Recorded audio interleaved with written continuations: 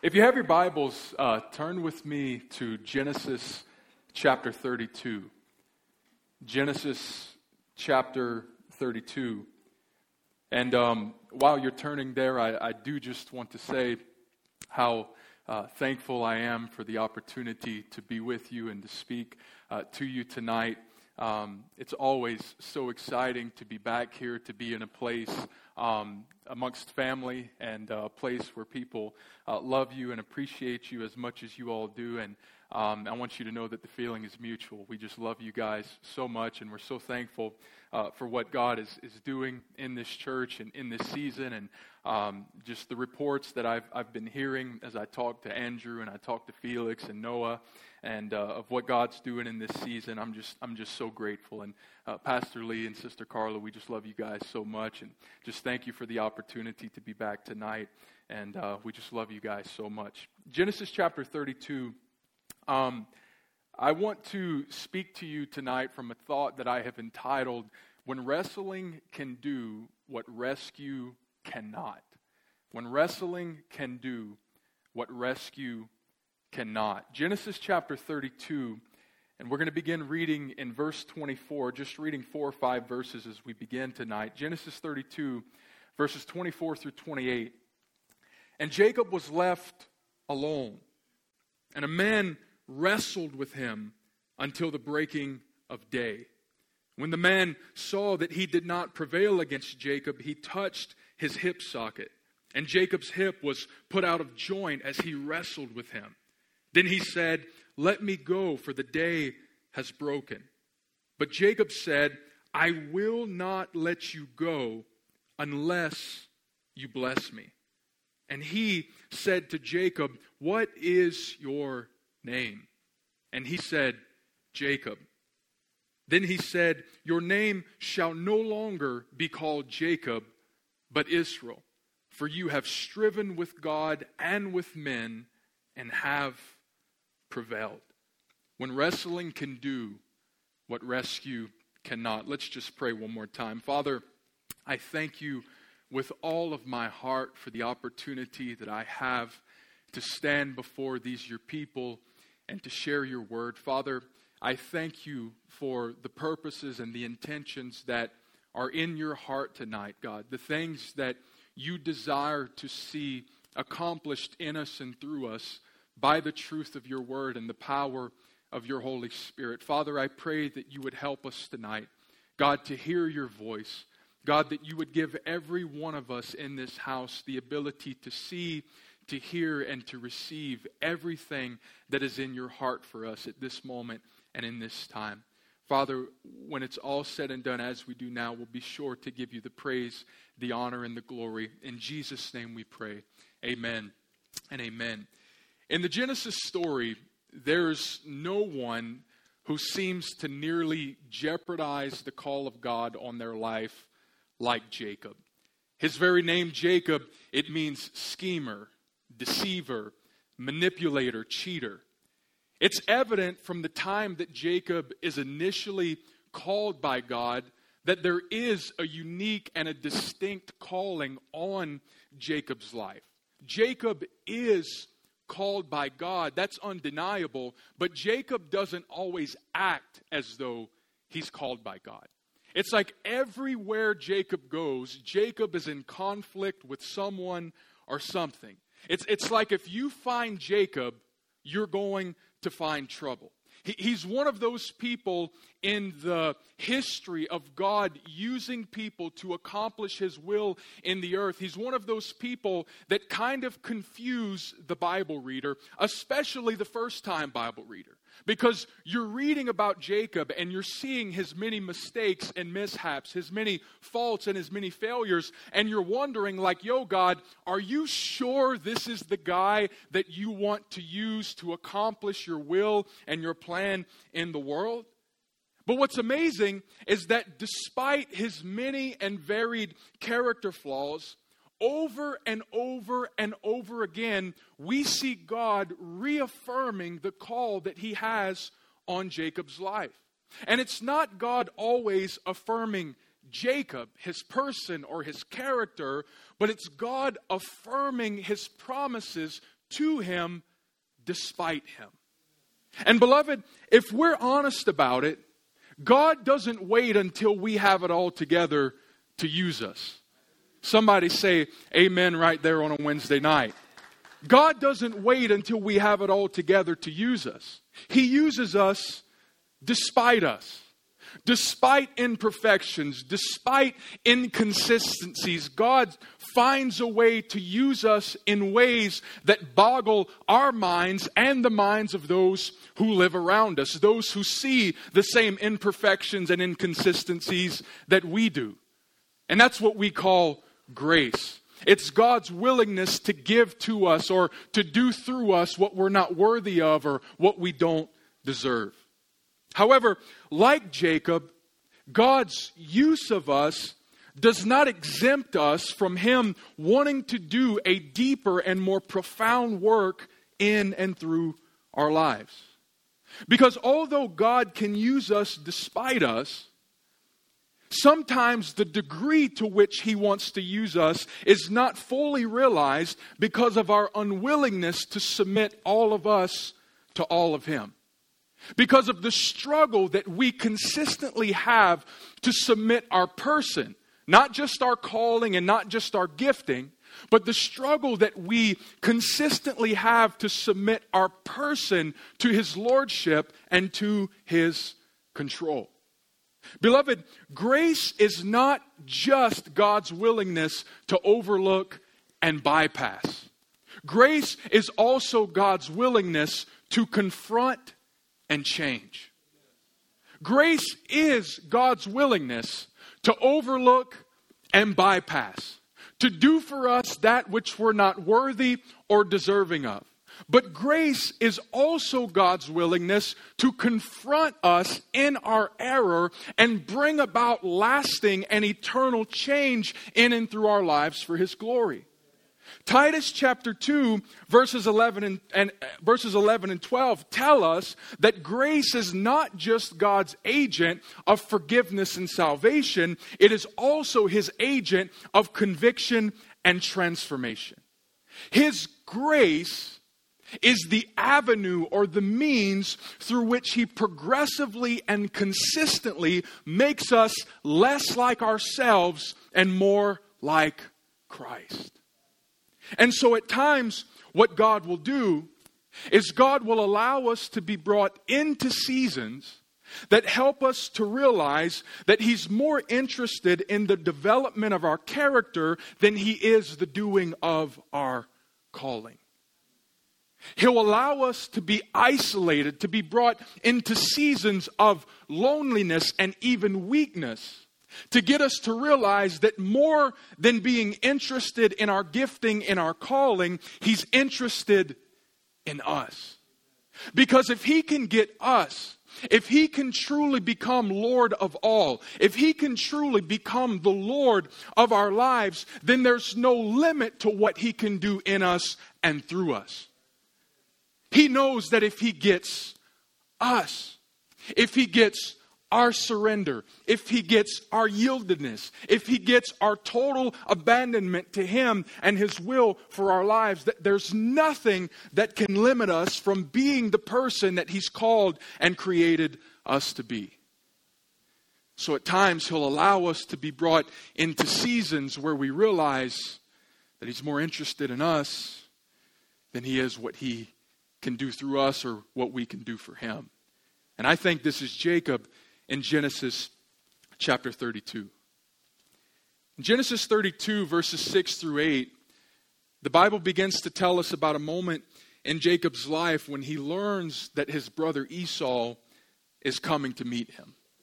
Now, Jacob, if anyone has suffered at the hand of Jacob's treachery and deception and manipulation, it's Esau. And so when he learns of Esau coming to meet him, by this time, Esau has become affluent. Esau has become influential. Esau has amassed not only a great fortune, but a number of men who are military men. By this time, Esau, again, has amassed in the natural what Jacob has always striven after and what he's always tried to achieve by his own means and his own power. And so when he hears that Esau is coming to meet him, the Bible says in verses 6 through 8 of Genesis 32 that Jacob is stricken with fear. Because Jacob begins to think that his treachery and his deceit is finally catching up to him, and that Esau is not coming to say, "Hello, brother, it's nice to see you." Esau is coming to kill him.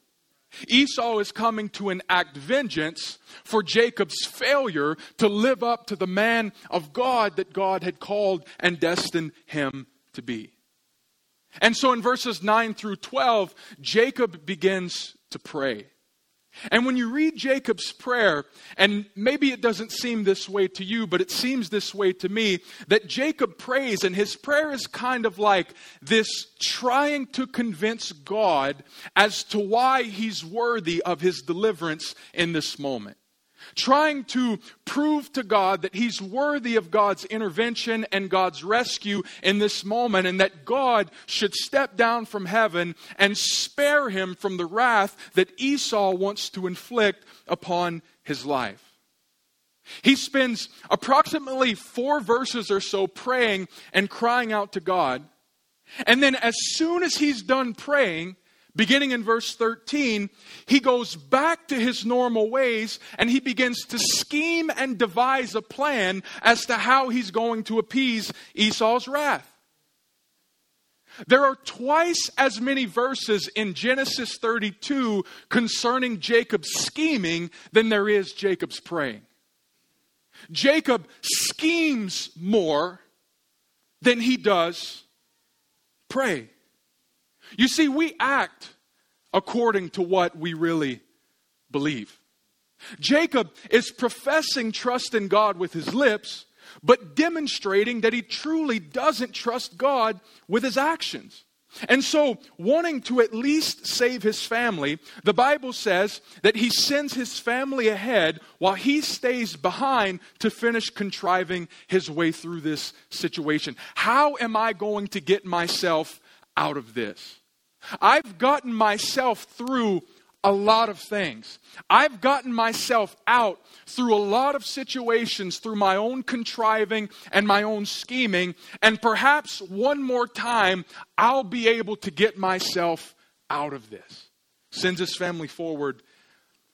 And this is where we began to read tonight. The story picks up. Genesis chapter 32 and verse 24. The Bible says this, "And Jacob was left alone. And a man began to wrestle with him." You know, alone is hard. Especially in moments like this. Especially in moments where your heart is stricken by fear because of the situations and the circumstances that have befallen your life. Alone is hard. And it's not just being alone that's scary. It's the inner wrestling that comes with being alone that's truly scary. It's when you're alone and you're left to your own thoughts. And you're left to your own doubts. And you're left to your own insecurities. And you're left to your own devising and your own scheming. Being left alone in moments like this is hard. Because you begin to see things about yourself that you didn't realize were there. Your mind begins to say things to you that sometimes are not true, and you're seeing things on the inside of you that you were not aware of in the first place. Being left alone is hard. When we're left alone and the doing as usual has ceased, we can begin to become convinced that God is absent or indifferent toward us. In moments like this, it's so easy in seasons of loneliness where it feels like we've been separated and it feels like we've been isolated by the circumstances and situations of life. We can so easily become convinced that God is absent or indifferent toward us. We become convinced that God is no longer for us like He once was. We become convinced that because of our failure and because of our mishap, that God's hand has been removed from our lives and that we're beyond the hope of being rescued and saved because we've blown it one too many times. But you know, I'm coming to realize that it's in moments like this where I believe that God is actually nearer and more active than He's ever been before. Sometimes what feels like loneliness here is the catalyst for intimacy here. What feels like isolation here is the catalyst for nearness to God. It's the catalyst upon which we draw nearer to God and we see more of His faithfulness in our lives than we've ever seen before. Sometimes you don't realize how near and active God really is until it seems that God is all that you have. Sometimes you don't realize how present and how presently active He is in your life until it seems that He is all that you have. Jacob in this moment is praying for deliverance. But instead, God isolates him and God wrestles with him. God answers his prayer, but He doesn't answer his prayer in the way that Jacob was hoping or anticipating that he would. Because you see, God knew that there was something that isolation and wrestling could do that just deliverance from his enemies could not do. There was something that isolation and separation and God coming down to wrestle with Jacob, there was something that activity of God could do that just deliverance from external enemies could not do. You see, more than wanting to deliver Jacob from Esau, God wanted to deliver Jacob from Jacob. Because Esau wasn't the greatest threat to God's purposes and intentions for Jacob's life. Jacob was. It wasn't what was out here that was most threatening the fulfillment of God's plans and God's purposes through Jacob's life. It was really what was in here that was most hindering Jacob from becoming in fullness the man that God had called and that God had created him to be. And beloved, so it is with us. More than God wants to deliver us from our enemies, He wants to deliver us from us. Because the greatest enemy to what God wants to do through our lives is not what's out there. It's what's in here. It's the doubt. It's the brokenness. It's the bitterness. It's the pride. It's the unforgiveness. It's the critical attitude and spirit. It's the unbelieving heart. That's that thing that we refuse to unmask, the thing that we refuse to admit, the thing that we refuse to give over to God. That's what truly hinders God from being able to do in us and through us all that He wants to do. There's no devil in hell and there's no person in this world that can stop the plan of God from being fulfilled in and through your life if you'll trust and believe God. But I can tell you an unbelieving heart can stop it. An unwillingness to go all the way with God, an unwillingness to yield all of ourselves to all of Him. The only thing that can hinder God's purposes and God's plans from being fully accomplished in and through our lives is not what's out there. It's not what's across the church from you. It's what's on the inside of you. It's what's on the inside of me. That is the thing that has the ability, if I allow it, to keep me from becoming the person that God has created and destined me to be.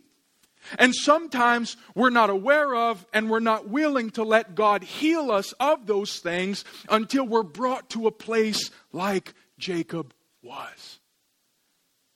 Until we finally begin to realize that at the end of the day, God is more concerned with us than He is our calling. He's more concerned with having us than He is having our talents and our gifts. Because as I said earlier, if He has us, then there's no limit to what He can do through us. Jacob, I can and I have done all of these great things through you. But Jacob, what I really want is you. Jacob, I've accomplished an awful lot through your life. I've used you despite flaw and despite failure to put hell to shame and to forward the kingdom of God. Jacob, I've done incredible, miraculous things in and through your life, and I have the intention to do so much more. But Jacob, it's about time that you realize that what I'm really after is not your stuff and it's not your gifts. What I'm really after, Jacob, is you. I want your total trust. I want your total surrender. I want you to allow me into the places in your heart that you've never allowed other people into before. Jacob, I want you. I want you. And so God isolates him and God wrestles with him. Why does God isolate Jacob and wrestle with Jacob? I think there's a lot that can be said about this, but at the end of the day, I think primarily two things. Number one, God wanted Jacob to admit who he really was apart from God. He wanted Jacob to come to the place to where he admitted that without God and His presence in his life, Jacob had no hope of being the man that God had called and destined him to be. That his own strength and his own resources were insufficient to become the person that God had created and destined him to be. Secondly, and simply put, God wanted Jacob to be a person who depended upon his strength instead of his own. And so God begins to weaken him in order to use him in the way that He wants to. You see, the evidence of God's love for Jacob was not in God affirming Jacob's faulty character, but it was convicting him of and seeking to change his faulty character. You know, there's this verse in Romans chapter 9 and verse 13, and I'm not going to get into the theological implications of it. If you want to do that, you can talk to Nick. He'll be here on Sunday morning. Nick Godshaw is a little more qualified to talk about this than I am. But there's this verse in Romans chapter 9 and verse 13 that says, Jacob have I loved, but Esau have I hated. Again, not getting in necessarily to the theological implications of that, but what I do want to ask you is this. If it is true that God loved Jacob and hated Esau, what was the evidence that God loved Jacob and that God hated Esau? How did God manifest love for Jacob and hatred toward Esau? What was the evidence that God loved Jacob more than He loved Esau? I heard one pastor say it like this, that the evidence that God loved Jacob and hated Esau was that God confronted Jacob. God convicted Jacob. God did not allow Jacob to persist in a way that would forever limit his testimony and leave him unhealed. I want you to think of this, and you can read the story of Jacob and Esau for yourself in the book of Genesis to find out as to whether or not this is true. But what you'll see in Genesis concerning Jacob and Esau is that God fulfilled every promise of blessing that He ever made to Esau. Every promise of affluence and influence, every promise of prosperity, every promise that God made concerning blessing, He fulfilled in Esau's life. But what we don't see is God ever disciplining Esau.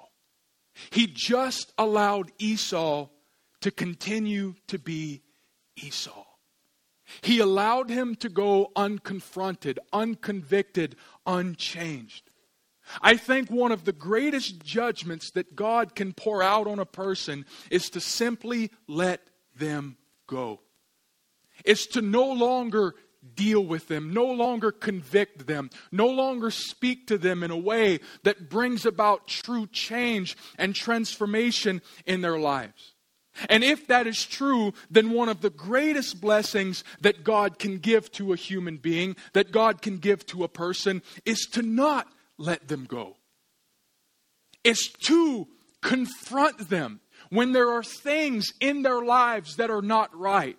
When there are things in their lives that in the long run will hinder them from being the person that they were created and destined to be, it is God's mercy that He confronts us.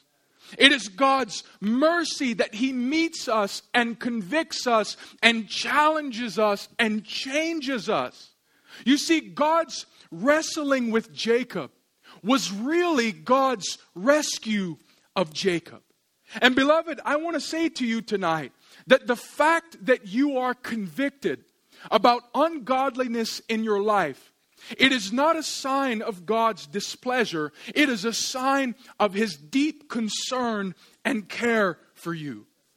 If you presently, right now, in this season, are feeling more challenged, more convicted than you've ever felt before, it is not a sign that God is displeased with you. It is a sign that God loves you and that He wants to deal with the thing in you that would keep you from becoming the person that He's called and destined you to be. It's God wanting to free you of the thing that would keep you paralyzed or that would keep you impotent in your calling and in your purpose. Some of you right now, you're struggling to make sense of why you are where you are. Struggling to see how God is answering your prayers. And if God is answering your prayers, then He's definitely not doing it in a way that you expected or anticipated Him to do it. But beloved, my encouragement to you is simply this, from the Jacob story. Don't confuse wrestling with God's absence or inactivity. Don't confuse conviction with condemnation. Don't confuse being challenged and sometimes corrected by God. Don't confuse that with God being absent or inactive. Isolation is not abandonment. Wrestling is not displeasure. Perhaps the wrestling that you're experiencing in this season is God's answer to your prayer. You've prayed, God, make me the man or make me the woman that you want me to be. God, I want to be everything that you've called and created me to be and nothing less. I don't want to stop short of your calling for my life. I don't want to sell myself short. I want to be everything that you've called me to be. God, I surrender. I abandon myself to you. I yield my heart to you. God, I want you to have your way in and through my life. And all of a sudden now I'm experiencing this discomfort. All of a sudden I'm seeing things about myself that I didn't even realize were there. I'm seeing more ungodliness in me than I ever realized was there. And I'm wondering, my God, is this God abandoning me? Is this God being inactive? Is He not doing in me what I prayed that He would do? But I say to you, perhaps He's doing exactly what you asked Him to do. Perhaps the deep and painful work that you're experiencing is a sign that God is doing something more profound in your life than you ever thought or dreamed possible. Perhaps God is bringing you to the place to where you're fully convinced of who you are without Him, and you're fully convinced of who you can become with Him. That's Jacob. In this moment where he's weakened, in a moment's time, he realizes that God, without you, I am nothing and I can do nothing. But at the same time, he realizes that if God touches him, if God marks him, if God blesses him, then he can become more than he ever thought or dreamed that he would. Jacob says this in Genesis 32, verses 24 through 32. Eventually he says this, I'm not letting you go until you bless me. In other words, I'm not letting you go until you mark me. I'm not letting you go until you do something so significant in my life that the world will know it was you. I'm not letting you go until I'm sure that I'm going to come out of this season marked by the presence and the power of God. And beloved, some of you in your weakness tonight, in your wrestling with God, this needs to be the prayer that you begin to pray. That God, I'm not letting go. I'm not going to stop pressing in and pursuing you until you meet me in a way that radically transforms who I am and brings me closer to being the person that you've called and that you've created me to be. God, I will not let you go unless you mark me, unless you bless me. You know, I love about the story is that after this wrestling match, and after Jacob makes this declaration that I'm not going to let you go until you bless me, the Bible says that God changes his name from Jacob, deceiver, to Israel, one who struggles or one who wrestles with God. That's weird. Of all the names that God could give him, he gives him the name one who struggles or one who wrestles with God. In other words, I think it's one who's honest about who they are without God. The person who has come to the place of realizing and admitting that without God and His presence in their lives, they are wholly incapable of being the person that God has created them to be. It's one who won't stop pressing in until God marks them and changes them. It's the one who persists in their pursuit of God despite their persistent struggle.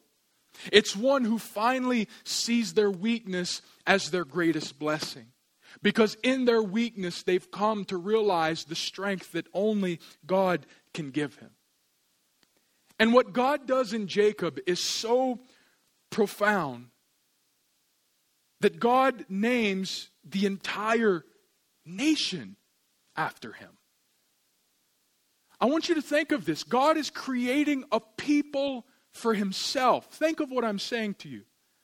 God is creating a people for the first time in history. A nation of people for himself. And of all the names that God could give that nation of people, He gives them the name Israel. One who strives or one who wrestles with God.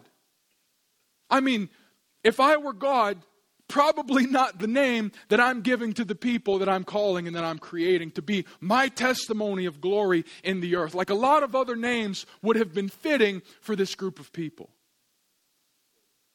But to me, it shows us the delight that God has in the person or in the people who are honest about who they are and who desperately see their need for Him. The delight that God has in the person, not that has it all together, not the person who's dotted all of their I's and crossed all of their T's, but the person who's come to the place to where they realize and they admit that God, without you, I am nothing. And sometimes we don't come to that realization or that admission easily, and that was the case with Jacob. Beloved, sometimes wrestling can do what rescue cannot. Or I can say it this way, sometimes God's wrestling with us is God's rescue of us. It's God rescuing us from the thing in us that would keep us paralyzed or the thing that would keep us impotent. One commentator said it this way, the way to have power with God is to be broken by God. Jacob had been broken by God, but his limp was a mark of power, not weakness. Another commentator said what Jacob discovered was that the wrestling was a means of God's grace, a channel for God's blessing on him. And the same is true for us. And so my heart tonight is this. If your experience with God as of late has felt more like a wrestling match than revival, I believe God wants to meet you tonight and to speak to you. And I believe He wants to convince you that the hard that you're experiencing, the wrestling, the challenge maybe that you've been experiencing in your heart, it's not His way of shaming you. It's His way of growing you. Hebrews chapter 12 says that God chastens those He loves. That the one who was without confrontation, the one who was without correction, is one whom God does not love. And so if you can sense, if you can feel God in this season of your life confronting things in you that He wants to change, challenging the status quo of your walk and your relationship with Him, challenging you to grow above and beyond the places and the things that you've been content to live with, challenging you to rise above brokenness, to rise above bitterness, to rise above unforgiveness, to rise above deception and manipulation, to rise above striving in your own strength to accomplish what only at the end of the day God can accomplish in and through your life. Beloved, it's not a curse. It is a blessing. It is the evidence that He loves you. And my challenge to you tonight is to simply welcome this work of God in your life. To see His challenging of you not as condemnation, but as His love and His grace over your life. The devil condemns, God convicts. Conviction leaves you with hope that there's opportunity for lasting change and transformation. Condemnation leaves you in a place of hopelessness and despair, feeling as though there is no opportunity for change and transformation. What I love is at the very end of this story, the Bible says, I love how the text says it, that the sun rose, the dawn came. And when the sun rose, Jacob was a brand new person. And from that day forward, the Bible says that Jacob walked with a limp. And it says that from that day forward, the nation of Israel didn't eat a particular part of the lamb, the hip socket, the hip joint of the lamb, because of what God did in Jacob in this moment. God's wrestling with Jacob, this moment of challenge, this moment that most people would see as insignificant. Most people would see this moment of wrestling, challenge, Jacob being weakened and crippled. What glory is there in being weakened and crippled? Most people would see it as insignificant, if not a failure altogether. But God sees it as so profound, Jacob's allowing God to finally bring him to the place of admitting who he is apart from God, that from that day forward, the nation of Israel wouldn't even eat the lamb's hip socket, because they realized that it's such a profound and monumental work that God did in and through his life. What God did in Jacob in this wrestling match was so profound that it affected generations to come. And so I'm going to ask the worship team if they can come back up tonight.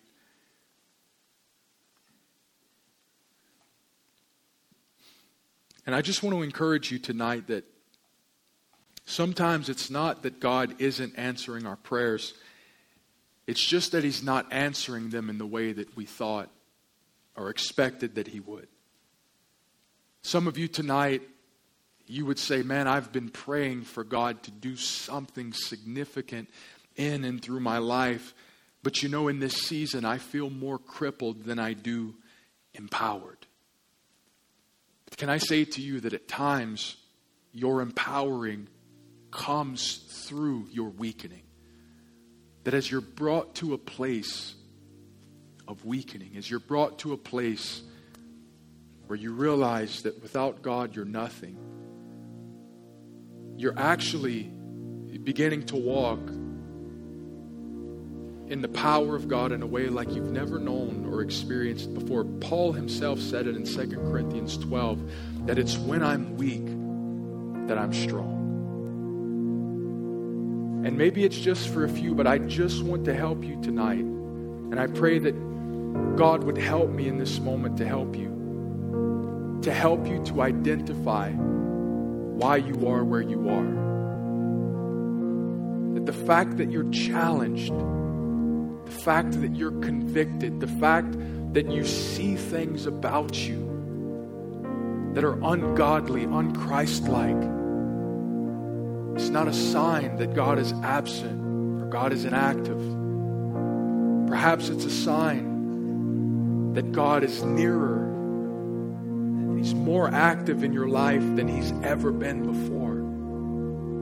That He's coming by His grace and by His power to rid you of those things that in the future would keep you from becoming the person that He called and created you to be.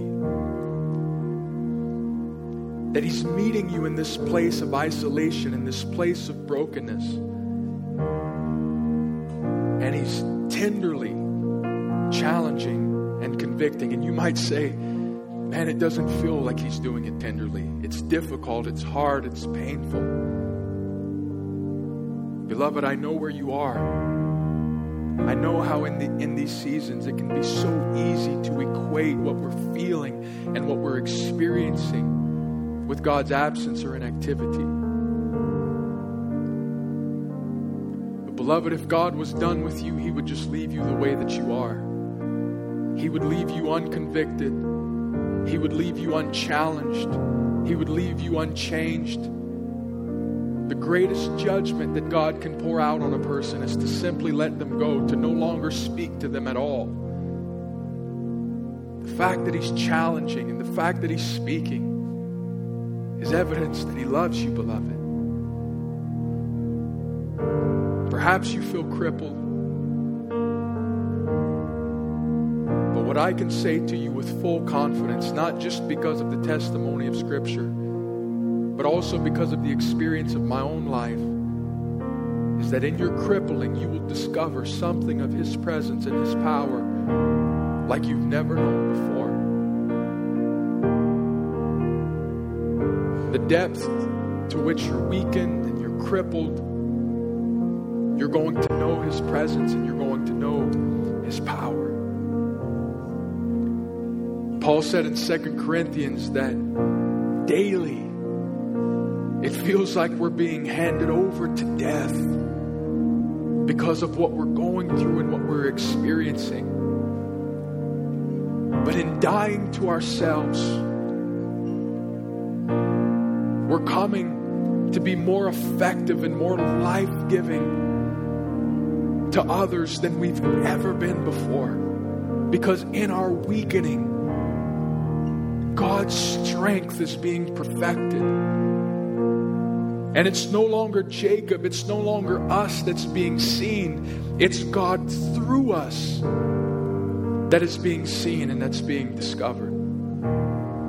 As we decrease, Jesus is being increased in and through our lives. You know, I was talking with a friend earlier today, and he said, I was just reading through Genesis again. He said, I was reading about Enoch, where the Scripture says that Enoch walked with God. And then one day Enoch was no more. And my friend said, you know, I read that and I began to wonder, God, how long will it take for me to walk with you until I get to the place where it can be said of me that I am no more. That it's no longer me that lives, that it's no longer me who is seen, that it's no longer me who is heard. That I'm no more and Jesus is everything. And I said, brother, I don't know how long it'll take for any of us, but what I do know is that God is not going to give up on us until that's what's being accomplished in and through our lives. That God is patient, He's long-suffering, He's intentional.